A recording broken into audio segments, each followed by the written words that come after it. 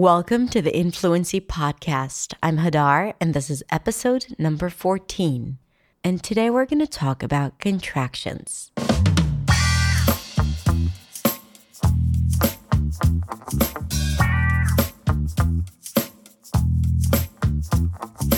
Hey, welcome. Thank you for being here. I love it that you're here with me, doing the work, showing up, practicing out loud, thinking about your English. That's awesome. And you're awesome if no one has told you that today. Now, in the introduction, I said that today we're going to talk about contractions. So my first association when I hear contractions is giving birth. And I think every woman that may have given birth in the past might have the same association, and every man who is also a gynecologist. But contractions in English are a little different than that. Contractions in English is something that we use all of the time in speaking and also in writing. Contractions are all the I'll, we'll, she's, we're, they'd, we'd, it'll, couldn't, so on and so forth. Every time you see two words connect together, and there is this apostrophe right above them that connects the two words together. And it turns into one word. And I have a lot to say about that, which I'm going to in just a sec. But the thing I want you to think about the most is not how we pronounce those words or how we do these contractions. It's not really about that. The question is why we avoid them when speaking English. What happens there that throws us off and prevents us from using it spontaneously? And is it really that important? I mean, these are questions that you need to ask yourself as you're listening to the lesson. This lesson is going to be the audio version of my video, so you can also watch it on YouTube if you want.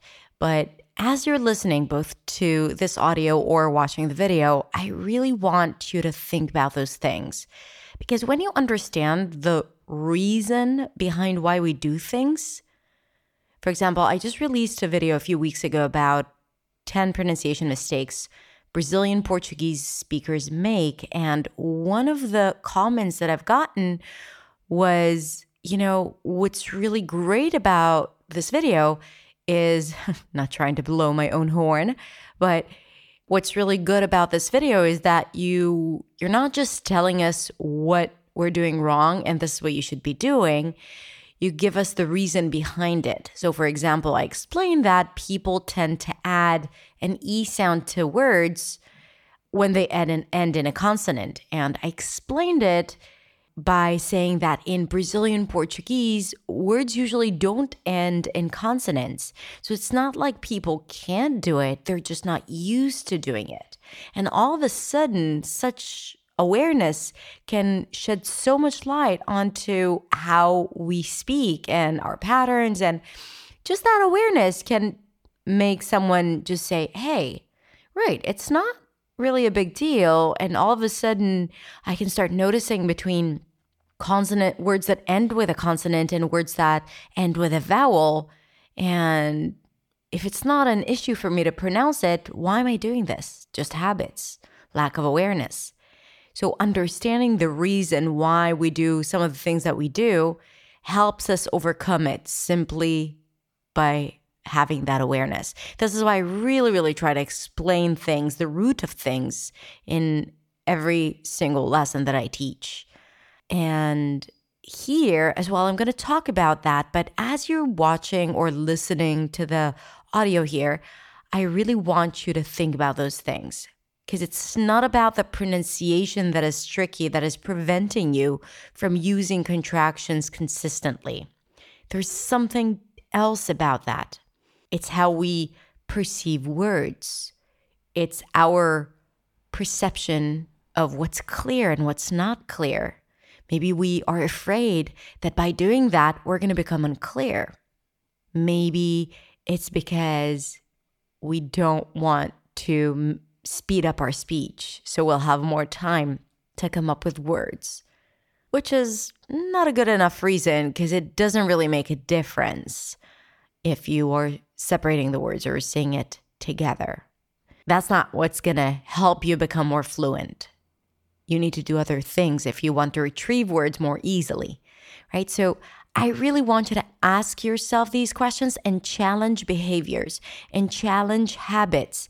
And every time you struggle with something, ask yourself, why is that? Why am I struggling here? What's conflicting? What is different in my native tongue, right? Maybe because you don't have contractions in your native tongue, it feels extremely weird. And the biggest question of all, is it worth it? Is it worth it to put in all the work and energy and effort into, let's say in this case, using contractions, in other cases, I don't know, distinguishing between the tense E and the relaxed E? I feel like that's always my example, but anyway. But is it worth it? Is it going to really push you forward, or are there things that matter more right now? That it's good to pay attention to it now and listen to it and, understand if it's valuable. Maybe you can just apply some of the things. You don't have to do everything. It doesn't need to be perfect, right? Especially with contractions, maybe just some forms you can adopt and start using it consistently, and all the others you can say, not right now, maybe later on. And decide if it's worth it, then put in the work. But you got to put in the work. You got to do the work. You got to practice every single day or every other day to kind of like nail those things and get them into your system. But you can also just create awareness and be like, I just need to be aware of this.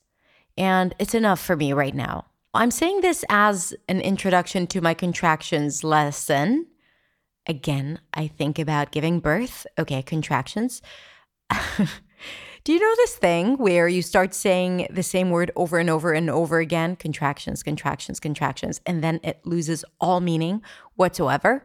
And you start thinking as if you've just mispronounced it, or it means something else that it actually means right now. So it happened to me just now with the word contractions. Contractions. So weird. Anyway, so as I was saying, think about it in regards to today's lesson, contractions, but have that inquisitive, critical type of listening as you're consuming any content, okay? Try to understand why that happens, and is it worth it for you to invest all the time and energy into really learning and implementing it and integrating it into your day-to-day speech. But if the answer is yes, it's important, even if it's just because you're hyper aware of it and you really want to change that, then do the work.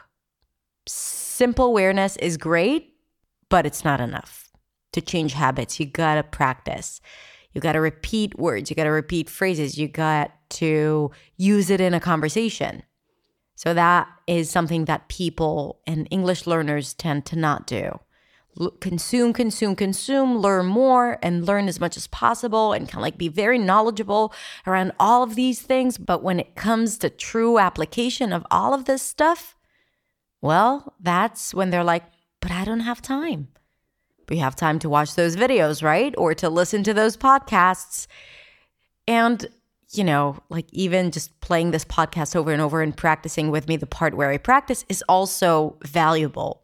Okay, repeating what I'm saying right now, echoing it is also valuable.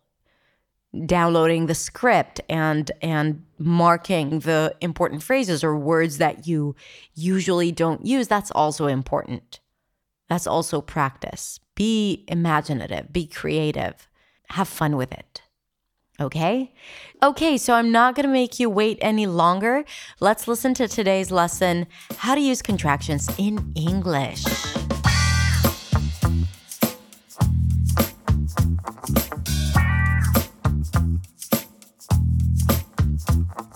Hey, it's Hadar. Welcome to my channel, and today we're going to talk about contractions. We're going to talk about contractions. Contractions are often used in the language, especially spoken language. So it is very likely for you to hear people saying something like, we're super thrilled about that, rather than we are super thrilled about that. Or Dan's not serious instead of Dan is not serious, or they aren't satisfied instead of they are not satisfied. Both options are great. Okay? I want you to remember that. If you tend to say they are not tired instead of they aren't tired, that's okay. You're clear, you're communicating, more power to you. But what I'm sharing here today with you is a way to reduce those words because these parts are a little less important in English. I mean, you don't really have to fully pronounce those words because they only get you to what you really want to say, which is the verb and the noun and the actual message. And parts that are less important in English are totally reduced. What do you want? What do you want? So contractions are a form of reductions where we reduce a word and then we also connect it to another word. It is very prevalent in spoken English, but you can also see it in writing. You see the apostrophe that connects two words together. I'll do it. And you don't see I will do it. Now, what's the most challenging part about contractions? Well, there are a few. One is that we learn English through reading and writing, and we are usually used to seeing words written out separately, right? I am happy. So we're used to seeing these three words separately, and all of a sudden to switch that into two words, that's confusing, right? It kind of like messes up our brain. Wait, there are two words there. How is it possible that it has become one? So that's one of the reasons. Another reason is that non-native speakers tend to separate it because they think they sound clearer or more clear, because that's more clear, when speaking, when they separate it into two. Because something like I'll, we'll, she'd sounds to them unclear, like they're mumbling, because such things don't happen in their native tongue. So this is something that they avoid because they feel, oh, it's just wrong, or it's a slang, it's street language, and then they avoid it instead of understanding that that's how people actually communicate, and you become more clear when you reduce the less important parts. It's not like that you start mumbling. It's just that it helps you focus on what really matters. She's really happy. She's really happy. Happy. That's the stress word. She is really happy. Doesn't have the same impact as she's really happy. We're grateful for that. Instead of we are grateful for that, right? Where you kind of like emphasize every single word and break it down. So people think that they become unclear, but in fact, it helps you sound more clear. Now, there is one thing that I want you to take into consideration here. If, because of the patterns of your native tongue, when you reduce, you swallow words and then you swallow consonants.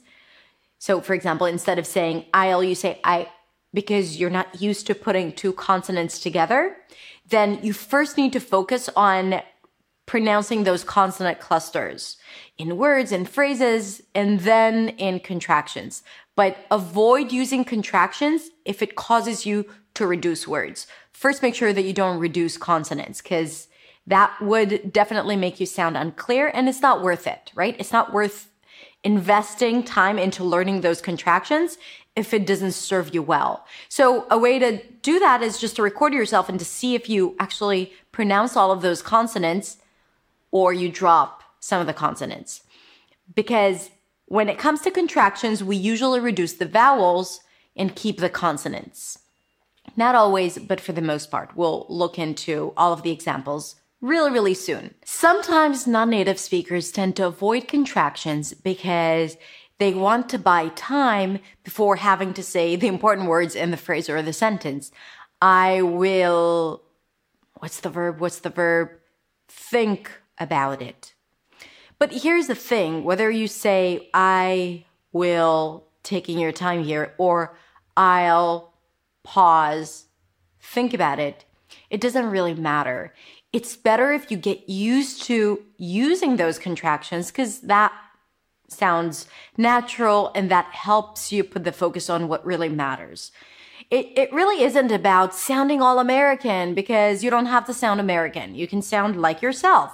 But by reducing parts that are a little less important, you really help yourself sound more clear. And that's what matters, right? So remember that taking a pause after a contraction, after you reduce two words together, is okay. Don't worry about buying time or like stretching out the sentence or pausing between each word so you'll be able to come up with the right word without getting stuck. Getting stuck is no big deal. I mean, the more you speak, the better it is. The more fluent you are, the less you get stuck. You need to address it differently rather than, elongating words that need to be contracted and reduced. I hope that makes sense. Anyway, let's dive deep into understanding how to use contractions. What we're going to do is we're going to look at the verbs, like all the am, is, are, will, would, etc., etc. And then we'll see how we reduce them and how we connect them to different pronouns or nouns and how it sounds when it's contracted. So I'm going to try and give you a system to practice and to follow. Once you understand how to reduce the second word, it doesn't matter what the first word is, you'll be able to apply it onto pretty much everything. And that's what we're going to see together. By the way, I've prepared for you a practice sheet with all of the contractions I've discussed in this video, along with an audio file where you can practice it with me. So if you want to take it even further and to practice even more, make sure you download the practice sheet on how to pronounce all of those contractions. So what are we waiting for? Let's get started. First, we're going to talk about the only form that has am, and that's I am. And the am reduces to Basically, you reduce the vowel before. I'm really happy about it. So what I'm doing here is I'm pronouncing it as I'm really happy about it. I think that's the stressed form. I'm happy about it if you speak a little slower. But a lot of times I hear people and I pronounce it myself as I'm happy about it. If it's really reduced, if I want to stress the word happy, that's how it's reduced. I'm happy about it. I think it's even easier to think about it without that long diphthong in it. It's not I'm. It's much easier to just treat it as And even though you may think that there's an I'm there, if you just pronounce it as then you'll still be super clear. It's easy to pronounce and you'll deliver your message perfectly. I'm happy about it. I'm honest. I am. Now, is reduces to z. Notice it's a Z sound. It's not an S, except for one exception. But the word is ends with a Z sound, even though it's spelled with an S. So is comes after he, she, and it. After he, z, he's. He's great. He's working so hard. She is she's. She's crazy about it. She's. It is it's. What happened here? The Z sound became an S because the T is voiceless. So it affected the Z sound of the is. So the Z became an S. It's awful. It's horrible news. It's wonderful news. Why be negative? It's wonderful news. So pay attention. Don't go like this. Even though I say that it is always it's, you'll hear a lot of times people saying it is one of the best restaurants in town. It is one of the best restaurants in town, especially if you emphasize something. So he's, she's, it's. That's the reductions with is. Now let's move on to are. Are reduces to You are, you're. So you reduces to y, are reduces to together, you're. year. They are there, there, there. And yes, it sounds like there as in their company or over there. All three words are pronounced the same. They are there, there. They're over there, there. We are, we're, we're, we're. So basically it's a high E of the we, and then you reduce it to an R. We're, we're. We're going to go there next year. We're going to go there next year. However, when people speak fast, and if you want to reduce it even more, we're going to go there. We're. And then it sounds just like the word were, as in we were. So we are and the word were may sound the same. No wonder English is confusing and it's hard to understand. This lesson is really good for comprehension as well. Listening comprehension. Again, we are, were, or we're. Depends on the emphasis in the sentence. By the way, up until now, we only talked about pronouns, but the same reductions happen when we talk about nouns. For example, I can say, he's a really good student, he's a really good student, or Dan's a really good student. Instead of he, I put Dan, and then I still added a Z. Dan's a really good student. Martha's an awesome teacher. Martha's an awesome teacher. Instead of Martha is an awesome teacher, Martha's. And yes, it does sound something like that belongs to Martha.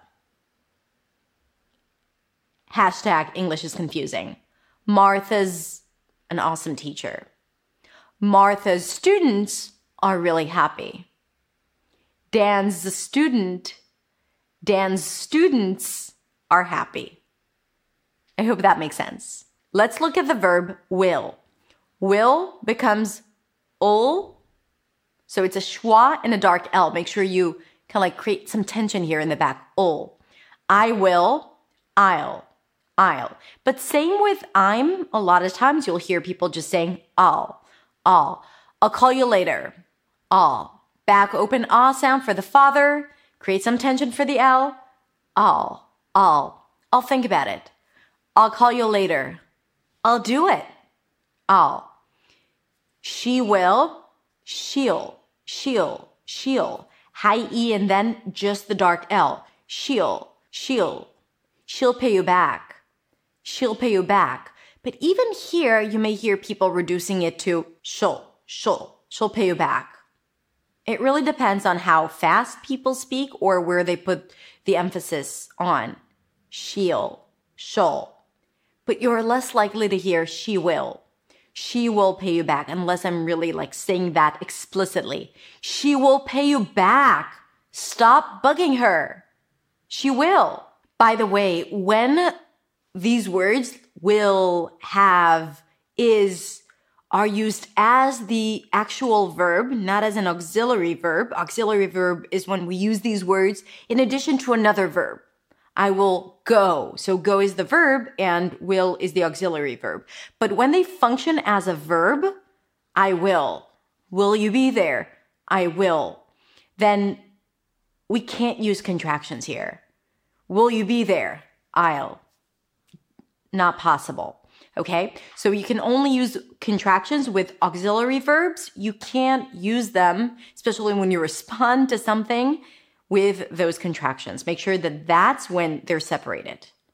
Okay? High five? Let's move on. So we had will, I'll, she'll, we'll, they'll. I can also reduce it to they'll or they'll. Put the full diphthong in. Choose whatever works for you. Will, also reduced. But the most important thing here is that you need to remember that the will becomes ul. And then we add it to the pronoun. And then the pronoun can also reduce a bit. Okay? If it's a full noun, Amy will do it for you. Amy'll do it for you. Then we can't reduce the noun itself, only the auxiliary verb. Okay? Only the second word that is reduced. would. Just turn it into a D, baby. D. I would, I'd. She would, she'd. He would, he'd. We would, we'd. We'd do it for sure. We'd. Or would sometimes go there every single week. Totally reduced it. They would, they'd. Or they'd be there. They'd be there instead of they would be there. Now, the secret to practicing it is to understand it, first of all, to understand the resistance and the rejection, why you wouldn't want to use it. Wait, I feel like I'm unclear, but Hadar says you're clear, so maybe I should do it still. Just make sure that you record yourself and that you don't drop any consonants. So you recognize the resistance and you kind of like resolve it. And then you need to practice it. The way to practice it is through repetition. So take one of those contractions and then say it over and over and over and over again separately, then within context. So start inventing a bunch of sentences. These are usually simple sentences, so this shouldn't be too challenging for you. And then just use it in context over and over again. Then you can be innovative and creative and look it up Youglish or just Google phrases with she'd, right? And then you have thousands and thousands of examples. Or you can download the practice sheet that I prepared for you with examples. But you need more than that. And these are great ways and methods to do that on your own, because you can do so much on your own. Okay, so we talked about would. What about have? Have. I have. I've. So have turns into v. I've. We have. We've. Or we've. We've been thinking about it for years. We've. They have. They've. They've visited New York. You've been so kind to me. You've. Or you've. You've been so kind to me. Right? Notice how I emphasized the so kind. And then the you have became nothing. You've been so kind to me. Thank you for being here, watching my videos. I'm grateful. By the way, when we discuss the word have can also reduce to just a schwa. So actually without the V, just a schwa. I've been there. I've been there so many times. I've been there. That was the word have. I just swallowed it completely. No wonder English is confusing. Hashtag. I mean, it's a word that you don't even hear. It's just an sound. And you are supposed to assume that it's the word have? Well, yes. Okay, I hope this helps. Has becomes z. And yes, it does sound like is. She has, she's. He has, he's. Is and has, when it's contracted, sound the same. Okay, so this is why you have to see it in context, always. I know it's frustrating. It is, it's. Let's talk about was and were. When it comes to was, the W needs to stay, thank God. So all I do is reduce the vowel in the middle to a schwa. Was, she was, he was, it was. When it comes to were, the W stays, were. Yes, it does sound like we are. We discussed it. Very good. You remembered. So here, were remains were. By the way, to pronounce it, you start with a W. Make sure that there is no vowel in between and you pull the tongue in for the R. Were, not where. Very important to remember, because where is to wear clothes or where are you? But here we're talking about were. Okay? We were. You just need to say it really fast. I mean, I don't know how a person can reduce it even more. They were. Just swallow it and say it really quietly. You were there. You you were there. So there's nothing really interesting about this, except for the fact that you need to say it fast and softly. Let's talk about the really interesting part. What happens when we add to those auxiliary verbs the word not? For example, let's take the sentence, she is not ready. I could say she's not ready or she isn't ready. Both are okay, but when I choose the first option, she's not ready, then it feels like I'm emphasizing the word not a bit more. When I say she isn't ready, I think the emphasis is more on the ready. Isn't. So let's talk about isn't. Not basically becomes it's an N sound and then you stop it abruptly. I want to say with a T, but it's not really a T. You just stop it abruptly and that suggests that there is a T there. It's totally fine if you pop your T here. If it's easier for you, just do it. It doesn't really matter. You don't have to hold the T here. And there are a lot of native speakers who actually pronounce it like that. Isn't. Totally fine. But if you want to challenge yourself, try using a held T after an N, which is basically you're releasing air through the nose. The tip of the tongue is touching the upper palate. And then you're blocking it abruptly. You're no longer releasing air. And that is the T. I know. Isn't or isn't. Are not, aren't. I held it here, or aren't. Both are fine. Don't psych yourself out trying to pronounce that nasal T. Do not. Please do not. I'm going to show both examples for those that's easy for them. But truly, choose one that works for you. And that's more than enough if you are changing from are not to aren't with a pop T. Okay? Isn't, aren't, weren't, were not, weren't, wasn't, weren't, or wasn't with a released T. That's okay too. Have not, haven't, has not, hasn't, right? So it's the same pattern. Once you recognize how to pronounce the not, n, or nt, then it doesn't matter what comes first. Okay, as long as you reduce it.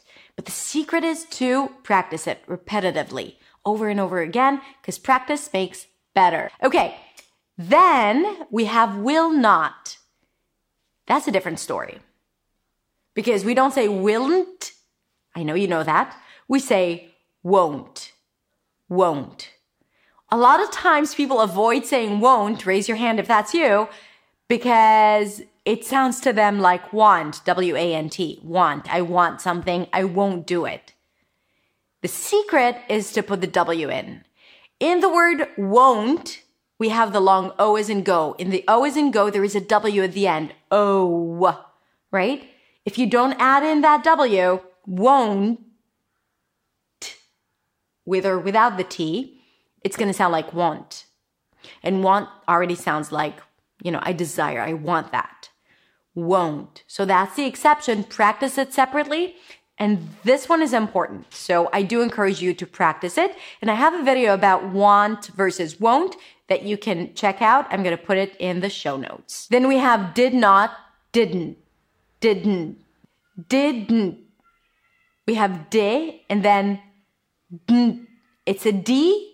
And then you release the air through the nose. That's technically the N. And then you stop it abruptly. That's the T at the end. Didn't. But it's totally fine to say didn't or even didn't. You'll be clear, okay? So totally cool. Here are a few more. Must not, mustn't. I dropped the T of the must. Mustn't. And cannot, can't, or cannot. So cannot is easy. People usually don't struggle with this one. People do struggle with can't because the T is barely noticeable, and then it sounds like you're saying can. So if you are confronted with such situation, just say cannot. Okay, I cannot take this any longer. But if you want to practice it, I have a video about it. Remember that can't always has the full vowel, the as in cat, can, even though the T is barely noticeable. Because the word can, the positive form, is usually reduced to can. I can do it, can. And can't is never reduced. So you can either say cannot or pop the T, can't, if you feel that you are unclear when you're saying can't. But trust the fact that if you pronounce the as sound fully, you'll be understood. And if not, you'll just say it again. Okay, that's it. I think I went through many contractions for you to practice, so that's enough for today. Remember, first, repetition makes all the difference. So repeat the contractions and then use it in context, because you gotta use it yourself in context. Don't just repeat other people's sentences. That's the first thing. Second thing, identify your priorities. If this is a big struggle, think if it's really important for you right now to focus on it, even though I would love for you to watch my video over and over and over again. If you have more important things to deal with in terms of pronunciation, like your R is completely unclear, or you're still unclear about, or you're still reducing consonants when you're speaking, whenever there's a consonant cluster, that's more important. You gotta put your focus there. These are luxury problems, not using contractions. But if that's the case for you, use whatever I taught you here to improve your listening skills, your listening comprehension. Because when you understand those contractions, it's so much easier to understand phrases and sentences and how people speak, because it can get confusing. English is confusing. But English is also awesome. And we love English. This is why we're here. And the fact that something is challenging is only a better reason for us to actually go through it and master it. Am I right? Or what? Okay, let me know in the comments below which one of all of the contractions that I've discussed is the most challenging one for you. And if you have any other questions for me, please let me know in the comments below. Okay, that's it. Thank you so much for watching. Please share this video with your friends if you liked it. And don't forget to subscribe to my YouTube channel so you'll get notified whenever I share new video with you. Have a beautiful week.